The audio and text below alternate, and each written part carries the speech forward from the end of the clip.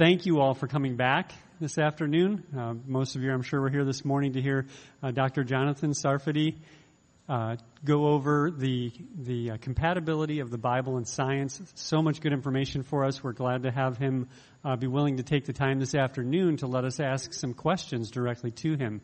So I'm not going to take much of his time. Just wanted to say thanks for coming back, and I'm going to turn it over to him. I wanted to kind of feed the funnel as we get started with a question for him. We were talking about yesterday, what about flat Earth? You guys have maybe seen on the internet or read online folks in this growing trend to say that we live on a flat Earth. And I think he's interacted some with this. So Dr. Sarfati, come on up. And I pronounced his name wrong. I stood here saying, Sarfati, saying I'm going to say it right. I said it wrong. Thank you. Okay, sure.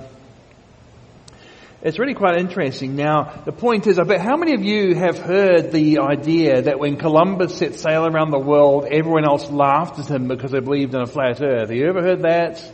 You know, it's an utter, complete lie. You see, this is an example of government school education indoctrinating kids in this utter lie, which was invented by 19th century Bible skeptics who tried to discredit the Bible and the church and Christianity to try to undermine opposition to Darwinian evolution. But as a historical fact, almost no one ever believed in a flat earth. You can go through the history of the Christian church. It's been documented by Dr. Jeffrey Burton Russell. And he documents, it might have been 2, maybe at most 5 people who taught a flat earth, but very hundreds, thousands of Christians who taught a round earth, a spherical earth. That's been the universal Christian view right throughout church history before and after Columbus. So there's a lot of false history going on. Now, some people might say the Bible teaches a flat earth, but again, no, it does not.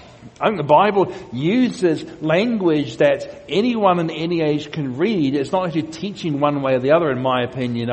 But it's compatible with a global earth. There's nothing in the Bible to contradict a global earth. But the best argument you have for it is this passage from Daniel, which says, "If the tree grew strong and the top reach of heavens visible to the end of the whole earth." And that's only possible, they claim, if the earth is flat. But let's look at the context of this. It's a dream, for goodness sake. I mean, how many dreams are realistic? I've had a dream not that long ago where I was underdressed for church and somehow clothes materialized on me. Okay, it's not real. People have dreamt of flying. It's not real. Okay. The Pharaoh, remember the Pharaoh in Joseph's time dreamt of cannibalistic cows and cannibalistic ears of wheat. It's not real. So to try to derive a doctrine from something that's not real, from a dream, makes no sense. Here is the dream of the Pharaoh, cannibalistic cows. Okay, so it's a dream. To make it say this is teaching flat. No, it's not a teaching that someone dreamt of a weird large tree. See, if there's a tree there, where is the tree? We should be able to see the tree, shouldn't we? If there's a tree visible, how come known it? Where is it? It's a dream. Okay, here's another one. You have the devil took Jesus to a high mountain and showed him all the kingdoms of the world and their glory. Okay, again, if there's such a mountain, why can't we see it? If you could see the kingdoms from the mountain, you should be able to see the mountain from the kingdoms. You can't, can you? So the point is, it's actually an instant showing, as you see in Luke's account of it. He showed him in an instant all the kingdoms of the world. But now we have data projector. We can do that. I mean, devil probably could have actually shown Jesus a sight show of the mountains from anywhere, the kingdoms around the world. It's not saying that you can actually see the king. You can't see that far. So again, this is the best they have for a flat earth in the Bible, and it really is incredibly unconvincing. A dream and this vision of all the kingdoms, clearly a vision that the devil's showing Jesus. Now, when it comes to the history, here is proof. Well, long before Columbus, 700 years before Columbus, you have the Venerable Bede. He's a very respected church historian and monk in Anglo-Saxon England. And he said, we call the earth a globe. You get that? Okay, again, the perfect globe. And if they didn't get it the first time, it's not circular like a shield, but like a ball. So they understood it's like a ball. And then you have the greatest theologian, apologist of the Middle Ages, Thomas Aquinas. He's showing how you go about proving things. So he picked something obvious and understood by almost everyone, the roundness of the earth. He said the physicist proves the earth to be round by one means, the astronomer by another. He assumed that everyone knew that. He didn't have to elaborate. He just assumed that everyone in his time, in the 250 years before Columbus, knew the earth as a globe. And in fact, the Middle Ages, the wrongly called Dark Ages, were where you began the university. Universities were an invention of the Middle Ages, and at the time, every student had to take astronomy. And the book they used was this one called The Sphere by Johannes Sacrobosco. Sphere. Well, that's because the Earth's a sphere, okay? And this is the thing they would have learned about, that the Earth is a sphere. They were taught that. Everyone knew that. They understood the smallest star we see is bigger than the Earth. They knew how vast outer space was, but they knew it was much vaster than Earth was, okay? They knew the moon reflects sunlight. Therefore, when the earth gets in the way, it causes a lunar eclipse. They understood that. They were not primitive. Another thing is what the general public knew. And I think it's quite clear that the general public was well aware of it, because you have this symbol here called the globus cruciger, cross-bearing globe, a symbol of royal power. You have the cross, a large cross, because that's saying that Jesus is the most important thing. The size was how important he is, and a globe to represent the earth. Now, what a weird thing, the globe representing a flat earth? Don't understand that. Makes sense if it was a globe representing a global earth, and the king held it, so it would say he was given power under Jesus to have dominion over his own realm. So it means the royalty and also their subjects understood that the earth is a globe. And then when you look at it, the flat earth people are not our friends, you see, because who are the leading flat earthers today? You've got a man, Daniel Shenton. He said he believes in evolution and global warming. That's one of the leaders of the flat earth. And the video makers, this man, Eric Dubé, who's a literal neo-Nazi, thinks Hitler was a peace-loving person who was misunderstood. The Holocaust never happened. Jesus never existed. And you have Rob Skiba, who denies the Trinity. He doesn't believe the personality of the Holy Spirit. So you've got an utter neo-Nazi, a heretic, and an evolutionist are the founders of the modern flat earth movement. So why would we want to follow them? They're not friends of the Bible. Now, as for proof of it, it should be quite clear. I mean, those of you who've been on any sort of voyage, and this is what the Middle Ages people knew, they understood, they probably couldn't see a ship on the horizon with a naked eye, but what they could do is go on a ship and come into shore. What they'd notice, of course, is the hills were visible before the beach was. And yet the beach is closer to the ship than the hills are. But because of the curvature of the earth, you see the hills before you see the beach. They understood this. And later on, when they had telescope, they could see things like Hull Down. They could see certain things like we see here. They understood the term hull down ship as well. Here's an example of a hull down ship. And the Navy knew this. You see, navies are very competitive, obviously. But they could work out the distance to a ship by how far it was below the horizon. They could work out the ship. They had to get it right, otherwise they'd lose the battle. And we also see the sun obviously goes below the horizon too. That's the thing. It's interesting that now you get the flat earthers who claim that that the sun is not going around below the flat earth. They believe it's circling above in a plane parallel to that's the modern idea. But the point is we know that's wrong because we see the sun setting. It goes piecemeal below the horizon. And also, as the medieval people knew, the sun's angular size is constant throughout the day. It doesn't change apparent size. And that's because it's so far away compared to the size of the earth that it's the same distance from us wherever we are. If it was in a plane over the flat earth, it would get much smaller. We'll see it should be seen like this. If it was doing that, it would become flattened as we saw it. If it was a disk, if the sun was a disk, you'd expect to see it, if you see it at an angle, it would appear elliptical. It would flatten. And it would get smaller and smaller as it gets closer to sunset. because it's getting further away. It doesn't look like that. Now, as for the Bible's language about sunrise and sunset, that's just a case of reference frame. Like your GPS is a car-centric reference frame. It treats your car as the center of the universe and all the roads are moving around you. You see, in physics, when you're describing motion, you have to tell me what reference frame you're using. And the Bible uses the earth as the reference frame and says sunset and sunrise as we all do today. What's wrong with that? Now, if you're an astronomer, you probably have to understand that the Earth is rotating on its axis, and it's once a day. It's revolving once a year around the sun from the sun's reference frame. But for most people, it's good enough to say the sun rises and sun sets. It's not wrong. It's just a different reference frame. It's quite hard to say that the earth is rotated in such a way that the line of sight for the sun is tangential to the horizon. It's harder to say that. Okay, and in fact, the other pagan literature did the same sort of thing. You have this famous epic poem called the Aeneid by Virgil, a little bit before Jesus, and he said, we set out from harbour and the lands and cities recede.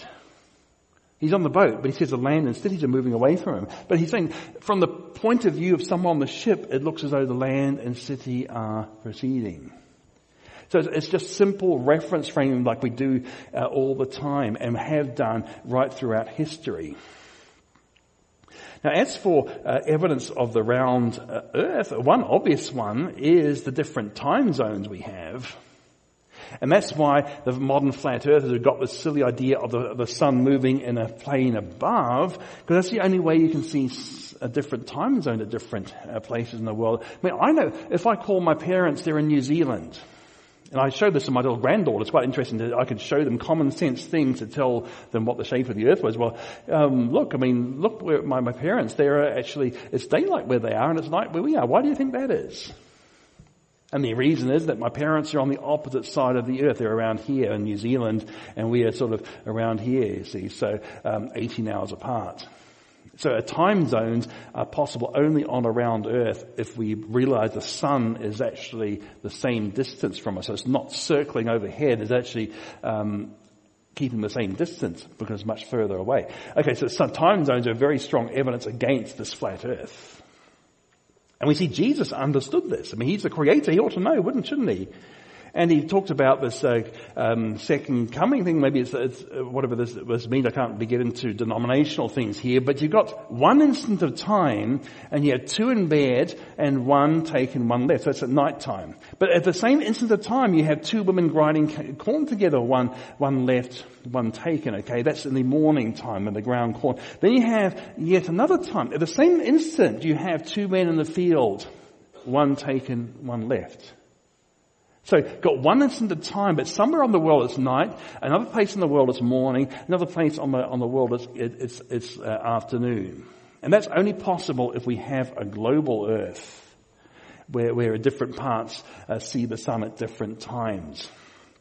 So the Bible is actually, if anything, the Bible is affirming a global Earth here and refuting a flat Earth in this passage.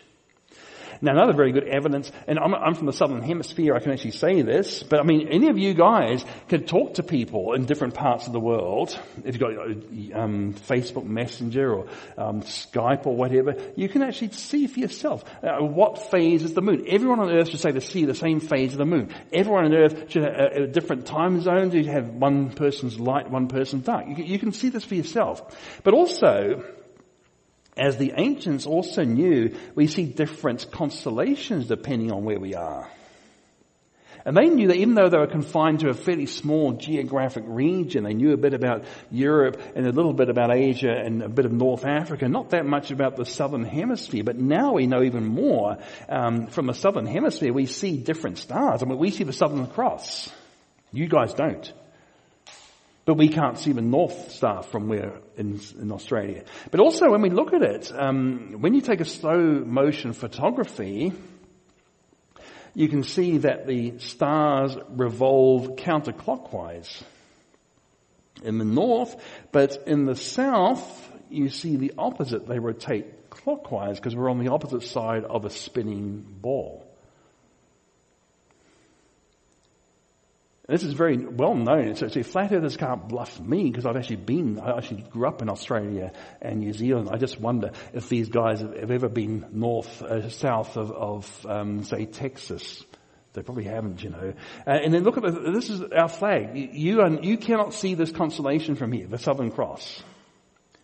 Because anyone in Australia and New Zealand knows what the Southern Cross is. Because we're on the opposite side of the globe. You can't see it because the Earth's in the way. We can't see Polaris, the North Star, because the Earth is in the way. You see, so again, it's just a bizarre thing, and it's really, I think, destructive to the Christian, to the credibility of Christianity, which is why I think atheists have started this modern movement off, and I'm afraid some professing Christians have fallen down on this bandwagon, unfortunately. So let's, if you Google flat Earth, refute flat Earth, guess what comes up? As number one, our article, a very detailed paper that I wrote with a colleague, Dr. Robert Carter, on the evidence against a flat earth and for a round earth. And to summarize here, the Bible doesn't teach it, the church never taught it, and the leading promoters today are anti-Christian, and it's absolute scientific nonsense. Okay, so that's really not the best thing to go into, so please resist it. Okay, now, when it comes to the question time, just to make the only rule I really have is that what you say has to end in a question mark, alright? And just to remind you, here's a book which I think is going to be very useful in answering questions, is the Creation Answers book.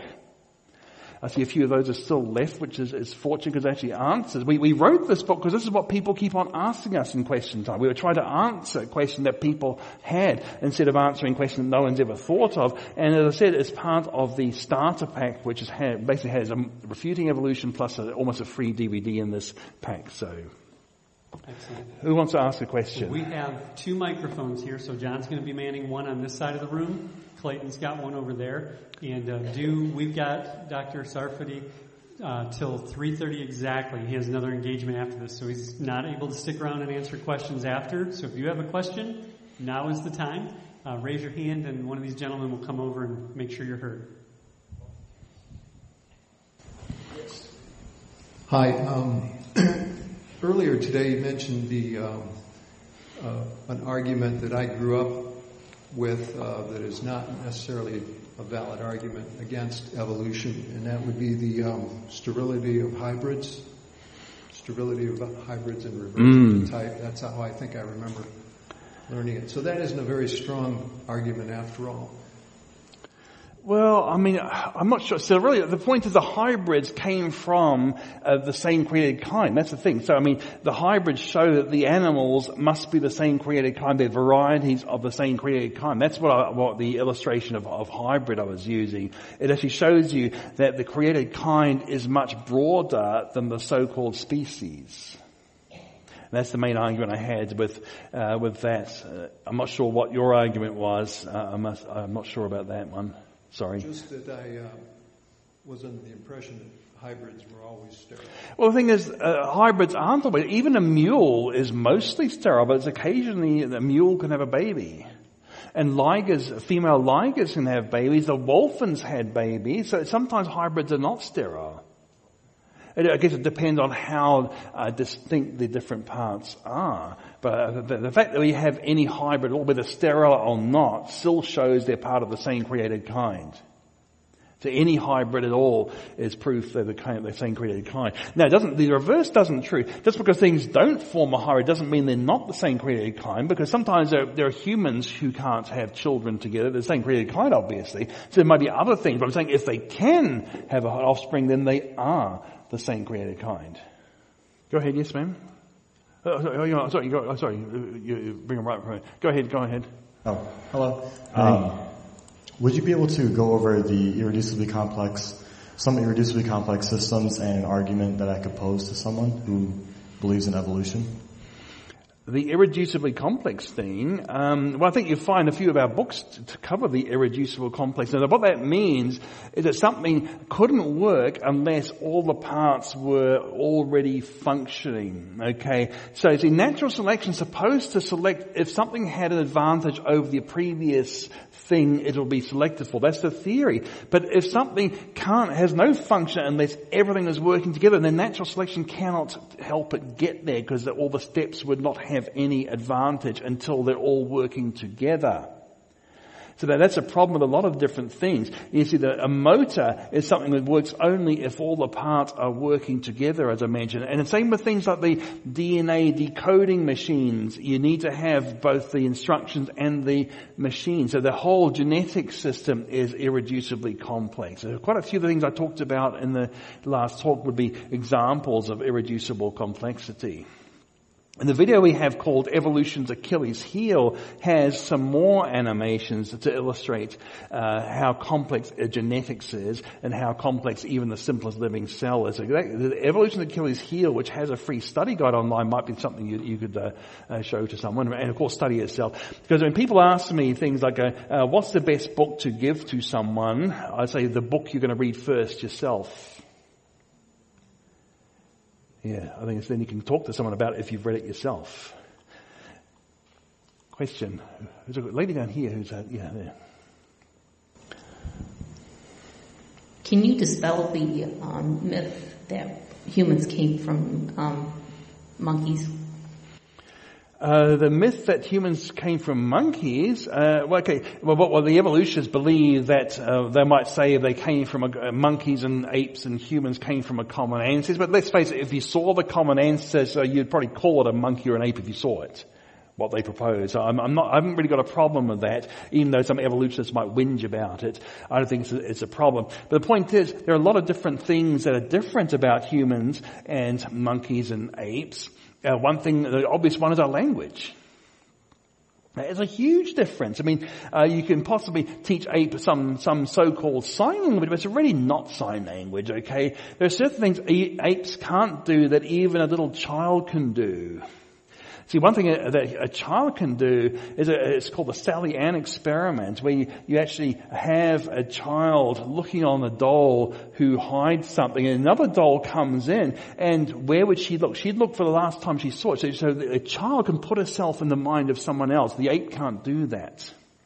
And also, a child can have concepts within concepts. Like, I saw Sally hit the ball. You see, hit the ball and Sally are a concept within I saw. So I saw Sally hit the ball. That's something humans can do from a very young age. Apes can't possibly understand it. It's totally beyond the cleverest ape to understand it. Then you have the fossil record. You see, what we have in the fossil record seems to be either totally human or totally Australopithecine. It's not in between. It's either one or the other. And when you go to things like Neanderthals, Homo erectus, the Denisovan, they are fully human. They're varieties of modern human. And then you have the Australopithecines like Lucy. They are quite different in all the different characteristics where they correct. It seems that things fall one or the other, not in between. And so Australopithecines on one side and the real humans on the other, but nothing in between, which is what the evolutionists must need. Okay, so that would be the summary of it. There's also articles on our website, of course, on these sorts of things. But yeah, it's a huge gap. And even so, it's interesting, Darwin's own co-discoverer, Alfred Wallace, didn't believe that humans could have evolved, because he said that the lowest human is so much better than the highest ape that the gap couldn't be crossed by natural means, he thought. And I think he's right there. Question? Isn't it true that some of Darwin's final writings were such that he admitted that he could not prove his theories? They were unprovable. Well, okay, see, Darwin, it's an interesting question about Darwin was sort of a Victorian gentleman who wanted to think he was people to think he was being open-minded. So in his book, Origin of Species, he had a chapter about difficulties with the theory to pretend that he actually had considered all the objections and answered them, but I think it wasn't really genuine. And I think the claim that he recanted on his deathbed is just not historically valid, okay? It's one of the arguments we tell people not to use, is that Darwin recanted on his death. I'm not saying that you said that, I'm just saying that's an argument which I think is a dubious one. So I think Darwin would seem to be, as he rejected Christianity, he embraced evolution. He came to despise Christianity. And the problem is, the Christianity he despised was actually old earth Christianity, because that was what the Church of England by that time was already teaching in old earth. And if you have an old earth, you have death and suffering always with us.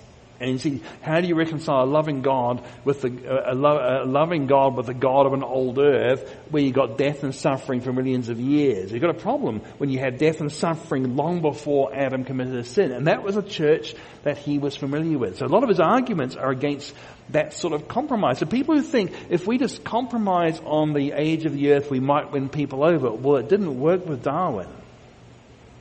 So why would it work today? Okay, question. Yes, sir.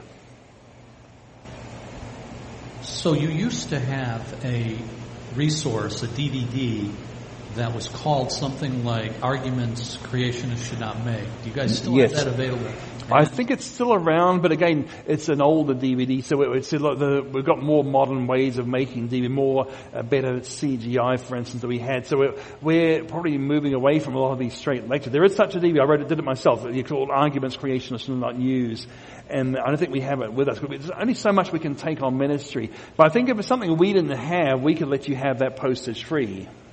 And there's also an article on our website, again, called Arguments Creationists Should Not Use. Creation.com/don't use is our page on arguments we shouldn't use. Yes, that one. Do you remember, I know you don't have a lot of time, but do you remember 2 or 3 of those that you used? Okay, one of them is that some Japanese fishermen fished up a plesiosaur near off the coast of New Zealand. No, it wasn't. It was a basking shark, and the way a basking shark rots, his gills fall off, and therefore leaves that narrow neck, which impersonates a plesiosaur very superficially. But it clearly was a basking shark, and we know that because we actually had one wash up on a beach in Kaikoura in the east of the South Island. But in fact, a creationist was the one who discovered it. But it's clearly a basking shark that was rotting in that same shape. That's one of them. I'm trying to think of other ones. I wrote the article after all. Moon dust. The thickness of moon dust proves a young earth. But again, that was using old estimates of the accumulation of moon dust. That was a problem. But now it seems the moon dust argument isn't an argument either way. It could be either way. So therefore you need something else to show a young earth. The moon dust is not conclusive either way. So but those are some arguments we should not use. That's a few of the ones. I mean, also some arguments which are sort of not really creation related, but we still advise don't use it. Claims that we didn't really go to the moon. That's complete nonsense, I'm afraid, yeah. In fact, anyone sort of at my age or over knows it's complete nonsense because we remember how bad video technology was back in the day. So we know they had rockets, very powerful rockets. What we didn't have is powerful video technology to fake what we saw. Yeah, so that's an argument we say, please don't use. See, one thing about the flat earth in general is, we are a pro-Bible ministry. We're not anti-establishment for the sake of being anti-establishment. We are pro-Bible. That is our focus, you see. And we're only anti-establishment if the establishment goes against the Bible, but not for its own sake. Okay, so yeah, please be pro-Bible and not just anti-something for the sake of being anti-something. I think that's a message we try to get across. Question? Here you go. So I've heard it with people who are trying to rationalize evolution with the Bible. Yeah. I've heard it said that Adam and Eve evolved, and then it wasn't until they reached the stage of being Adam and Eve that they became human. And then when it talks about death coming from Adam's sin, it's only referring to human death and not animal death. Okay, there's several things there. I've even got to talk about the whole talk just about. I'm doing that at the seminary tomorrow.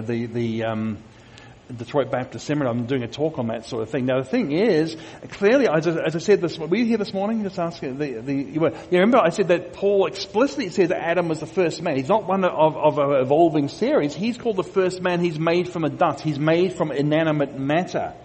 And that's why God could say, you were made from dust, now you're going to return to the dust you were made from. See, if Adam came from an ape, when he dies, he has to become an ape again. That's the logic. If dust means ape, then he goes back to being an ape when he dies. It doesn't make any sense. And the other thing is, if it's only human death that came from Adam, that's still a problem because you've got human fossils dated now to 330,000 years ago. So they're actually, the long age view puts human death before Adam. If you accept the dating methods that give you an old earth, those same dating methods put human death long before Adam could have existed. I mean, there's no way you can stretch Adam's timeline back to 330,000 years. And also this human people have died through sinful means. You've got evidence of cannibalism, murder. So you've got sinful human death before Adam's sin. So those are some severe problems. I think a lot of people who try to attack the biblical view have overlooked the problem of human death before Adam's sin. Because that alone is enough to show their theory it can't be sustained. So I hope that's helped somewhat. Of course, my Genesis commentary talks a bit about that too. Because I've got quite a lot of sections about death and what does death mean in the Bible and why it's incompatible with any sort of evolution or millions of years. I go into the issue of death and human death and all these different things in this commentary as well. Who's got a question then? Yeah, okay.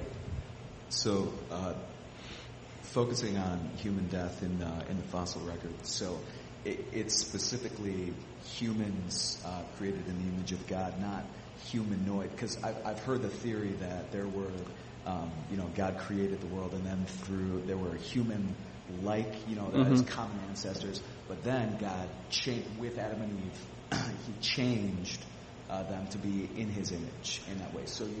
The point is, you don't get that from the Bible, do you? You can't possibly get this idea from the Bible. It's quite clearly a rationalization to fit in with secular science. But the thing is, you're not going to please a secular scientist who don't want to have anything to do with God. So you're not faithful to the Bible, but you're also not faithful to evolutionary theory either. So it's the worst of both worlds. It really is a destructive point of view because it doesn't really win you any respect anywhere. But also, when you say a humanoid didn't have it, like Dr. Hugh Ross, he wants to add millions of years to the Bible. He's from Reasons to Believe. But the thing is, he said, they didn't have soul. Well, how could he possibly know from the bones whether it had a soul? It makes no sense. And these Homo sapiens fossils, they had intelligence. They buried their dead. They certainly looked like they were human in everything else. Human in intelligence, human in emotions. They had religious ceremonies. They made music. They made super glue. The Neanderthals made super glue. They made cosmetics. They hadn't a soul. How could you possibly say that? There's no evidence from the bones or the artifacts that they didn't have a soul. Okay, so I think it's a very desperate thing to try to, and as I say, it doesn't get you very far anyway. So that's what I'm just saying, is these compromises really don't work. As well as undermining what the Bible tells you, they just don't work anyway. Okay? Question. And the books these will be available for a very short time afterwards, but I do have to be somewhere else. But yeah, go ahead. Oh, sorry. Yes, please. Go ahead, ma'am. No, please. Okay. I don't know if you've already touched on it, so sorry if you have, but I'm on your guys' website right now, and it says, let's say I'm someone who believes that we came from apes. Yes. So it says if we evolved from apes, why are there still apes today? How would you explain? Okay, actually, that reminds me. That's an argument that we say creation should not use. Okay, the argument is if we evolved from apes or monkeys, why are there still apes or monkeys? So that's one of the arguments I should have mentioned when you asked me about arguments creation should not use. You see, the evolutionists don't believe it's one single population evolving into another. They believe that most of the evolution happened in small, isolated populations that are split off from the main one. They believe that most of the evolution happens in the small, isolated, geographically isolated population. So there's nothing in evolutionary theory that says the apes as a whole stayed apes and this small group, which split off from them, then became humans. It's actually not a problem for the evolutionists to say. I don't believe in it, obviously. for reasons I explained, but it's not a problem for evolutionists. Okay, so that's an argument we advise that we should not use. It's sort of not what evolutionists actually have a problem with. Okay, there's one down here, right? I'll get to you. Okay.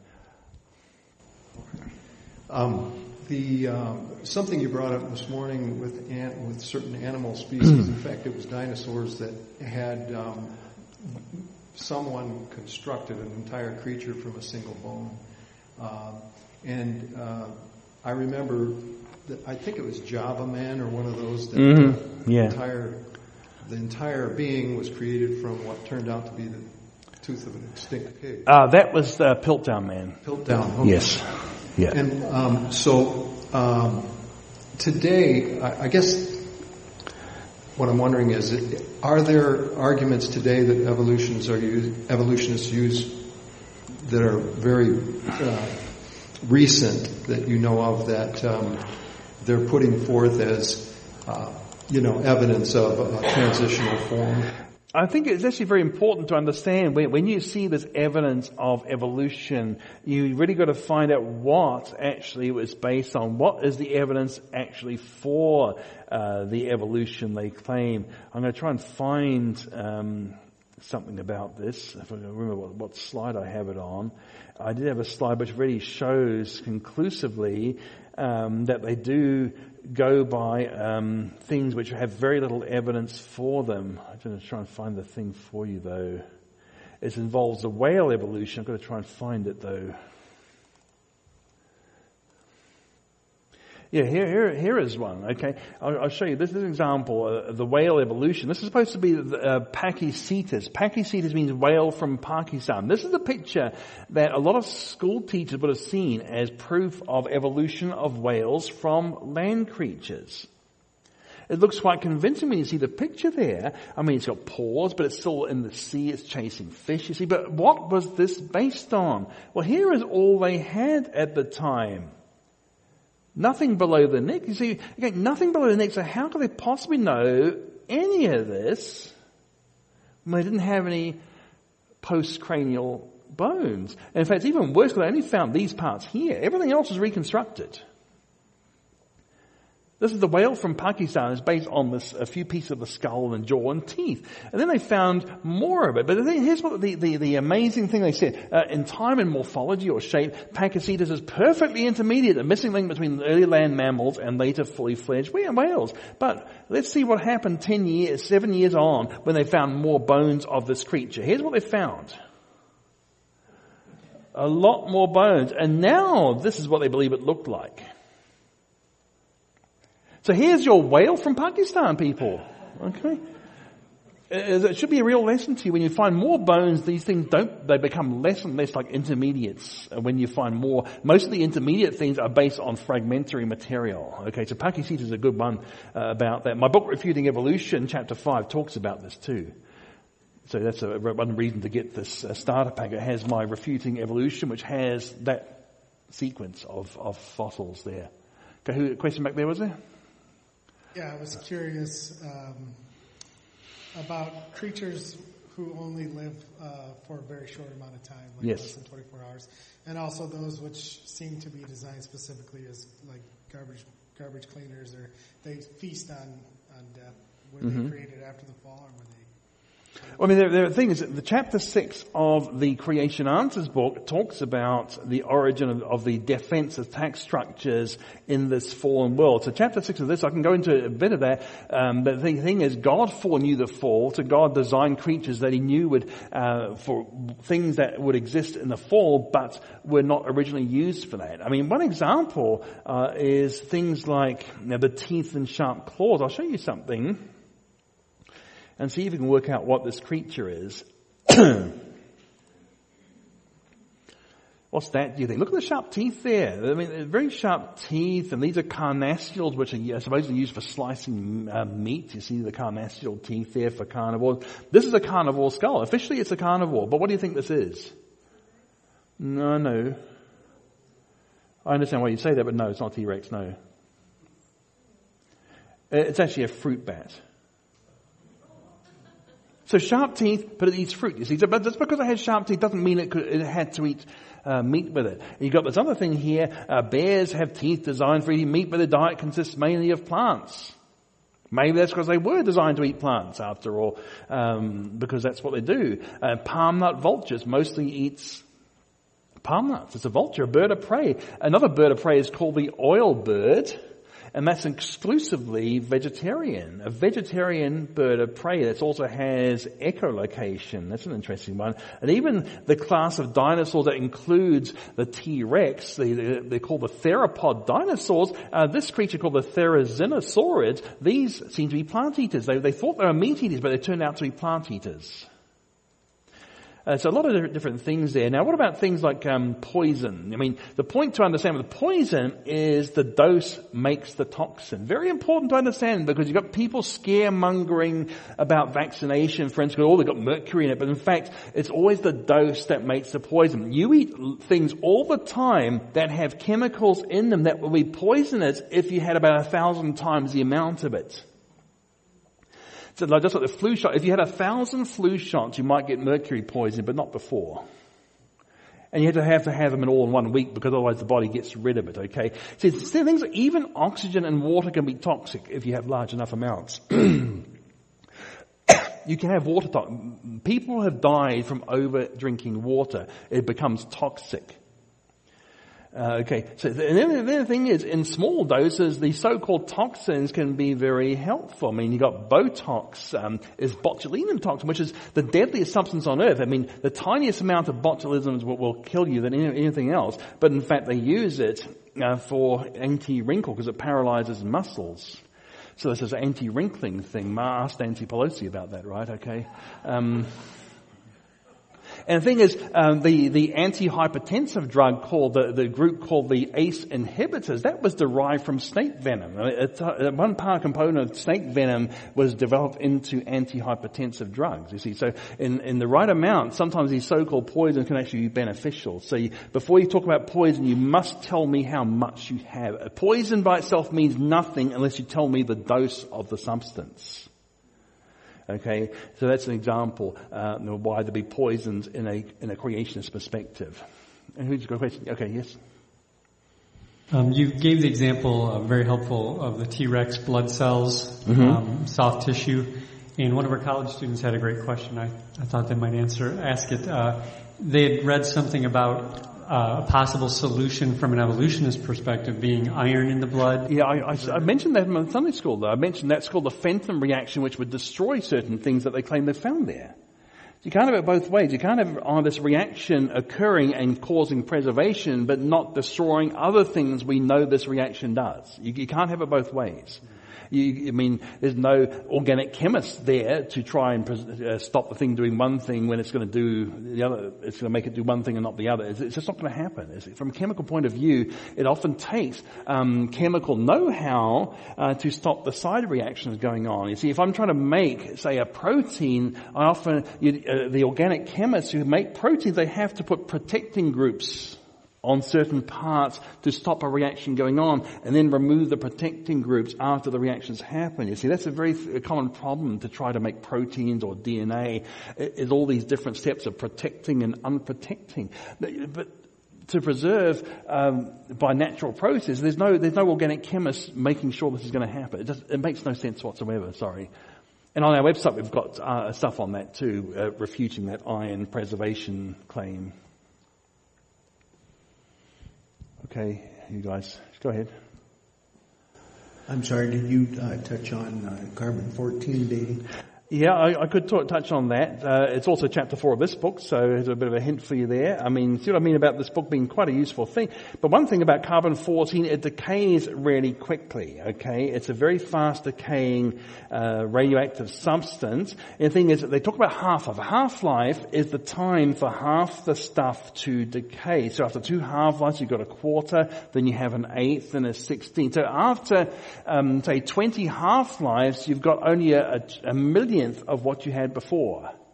And carbon-14 starts off as 1 in a trillion carbon atoms. So after 20 half-lives, you shouldn't be able to detect any carbon-14. And the half-life of carbon-14 is 5,730 years. So after about 100,000 years, it should be undetectable. But yet, it's found in things which are claimed to be much older. Like, the diamond is a type of carbon. You realize that? I mean, graphite, your so-called pencil lead, is a type of carbon. You see, you can't get lead poisoning from chewing pencils. There's no lead there. I'm not recommending chewing pencil. I'm just saying you can't get lead poisoning from it, okay? Now, diamond is a very hard substance. It's actually the hardest substance on earth, apart from the human heart.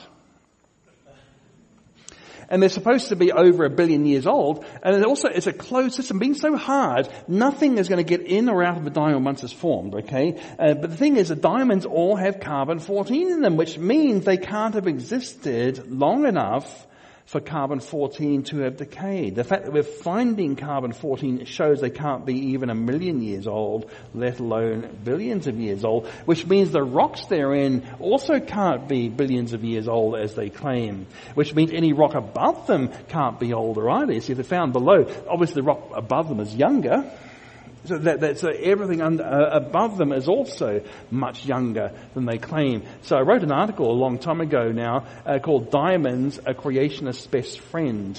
Creation.com/diamond, but it first came out in Creation magazine, that I want to remind you about. And there's a page, a box here, which is answering evolutionary objections. I mean, I'm a chess master. I try and think about a few moves ahead. What are they going to say? Here's how to answer it. So 5,000 one half-life is 5730. That's one half-life of carbon-14. So that's what I mean. It's the best known dating method. But the fact is, as I said, if you've got carbon-14, it's disproving millions of years, not proving it. Just as the way it works. Okay, let's see. How would you answer somebody who uses the fossil record and claims that, the way down in the fossil record, there's only very, simple organisms, and they get more complex than are in sequential groups? Okay, but again, all you've got, that's a question of the fossil record. At the best, you have gradation and complexity. You haven't got evolution there. There's no evolutionary changes there. But also, I dispute that they are that simple down below, because you have the so-called Cambrian layers. You've got every representative of every vertebrate phylum there in the Cambrian. You've got a Hycoichthys at the bottom of the fossil record, just about. It's a type of fish, and it's a vertebrate, and that's at the bottom. And you have the trilobite, which has the most complicated eyes ever seen in nature. And that's the so-called primitive water bug with these amazingly complicated eyes. And the predator, the Anomalocaris, had amazing compound eyes. I mean, more sophisticated than any insect today, except for the dragonfly, which is also supposedly a primitive insect. So, I mean, I don't see that as simple to complex as they think. But also, the flood began, fountains of the great deep. So I would expect the first things to be fossilized are the things, the bottom dwellers. And then the fish. The most common vertebrate fossil is a fish, because the flood began in the ocean. And then I expected to see it creeps on the land, and therefore kills things on the border between land and water, the amphibians. And then you might find the reptiles next, you see. Mammals tend to have more sophisticated hearing. I mean, like rats deserting a sinking ship, they may have heard the earthquake waves calls out to sea and actually try to flee to higher ground. I think humans are a bit not so lucky, because they would have built near the rivers, and therefore have been among the first to be washed away, and therefore they'd bloat and they'd rot, they wouldn't be buried. So that's why I think you have very few humans in the flood fossil record. The human fossils are always, all ones we have seem to be post-flood, not flood. Okay, so those are a few brief things about the fossil sequence and why the flood would actually produce such a thing. What's the best way to approach a conversation about, like, all the excitement with them possibly finding cells on Mars and life?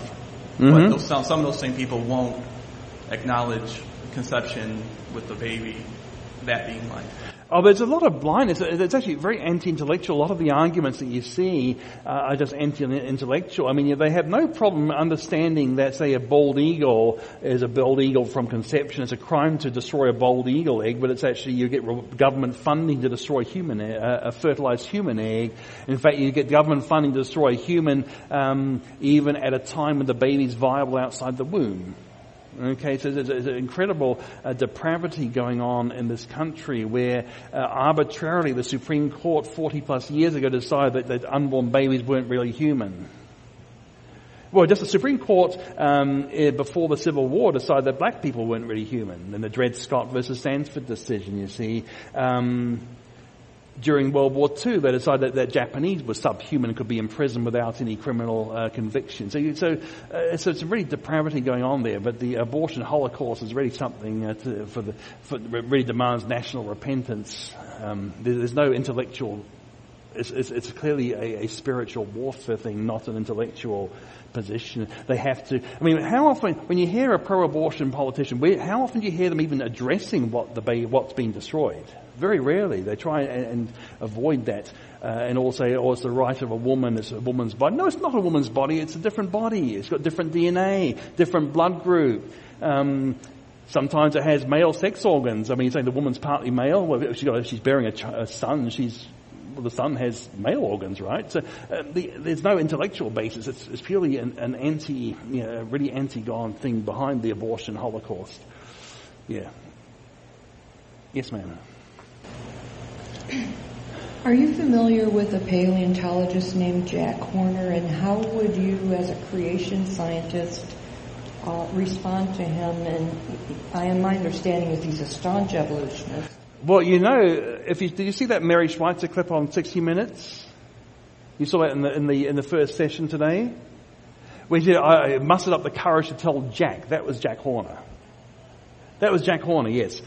He's actually done some interesting work. Now, he's a staunch evolutionist, but he's done some really fascinating work. And one thing that he's done that actually helps the creationists a bit, actually, he doesn't mean to, but he does, is this thing here. He's discovered that dinosaurs changed shape when they grew. It's very interesting because at one time these three things had different names, but they're clearly different stages of the growth of the same creature.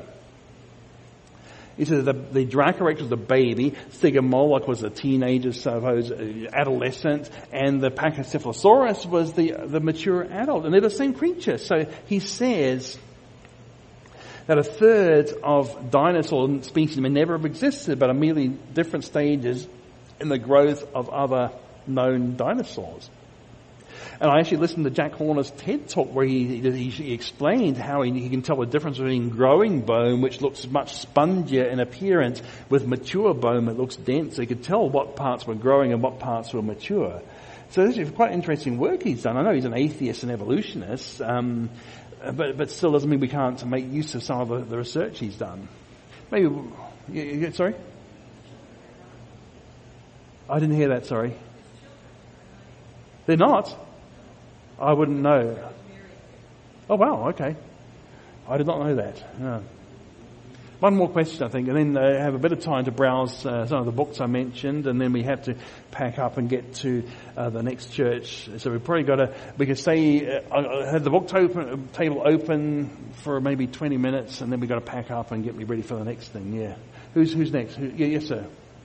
Yeah, when we look at non-Christians, the thing they look at evolution is like something to support their belief system. But what in your experience do you see as the biggest reason why a Christian would look at evolution and not take the literal interpretation of Scripture? Why? Well, first of all, many Christians haven't heard the alternative that I presented. They've only heard evolution, assumed it's fact because they've never heard anything different. I think that's the main thing, but also there's the idea of wanting academic respectability. You see, if you say you believe the Bible from start to finish, you can't get respectability in the academic world, even in the so-called Christian universities, most of them, unfortunately.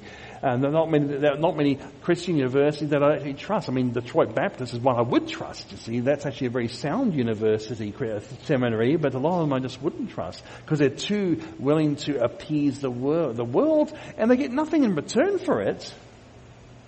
I'll tell you one little thing about my own experience. Trinity Western University in British Columbia in Canada. I spoke there at a public meeting, and I was more rudely treated by the staff there than by a staff at a secular university.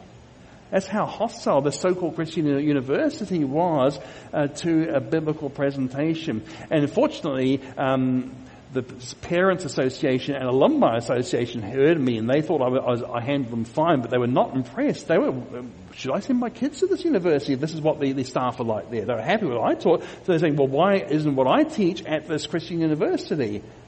Instead, we're getting this hostility towards it. And then you see they lost a court case about whether they should allow practicing homosexual students. So they've even abandoned the morality. So that they start by abandoning biblical history. They've now abandoned biblical morality and are actually okay with homosexual students. Instead of, before they had a stand saying that, marriage is the only place for man and woman to get together, okay, quite as we would agree. But now they've abandoned that. So it's a really sad situation. So it's very little that stops. Once they start drifting on the Genesis account, they're going to drift elsewhere. And you find most of the seminary that are teaching that Jesus didn't rise from the dead, he wasn't God. They long ago abandoned Genesis. The next generation abandons New Testament. They're just being consistent, you see. They're treating New Testament with the same consistency as they treat Genesis. Science says men don't rise. Science says virgins don't conceive. So we've got to trust the scientists. Yeah, okay. That might be a good time to finish, do you think? So, all right. Everybody, let's show our appreciation for Dr. Jonathan Sarfati.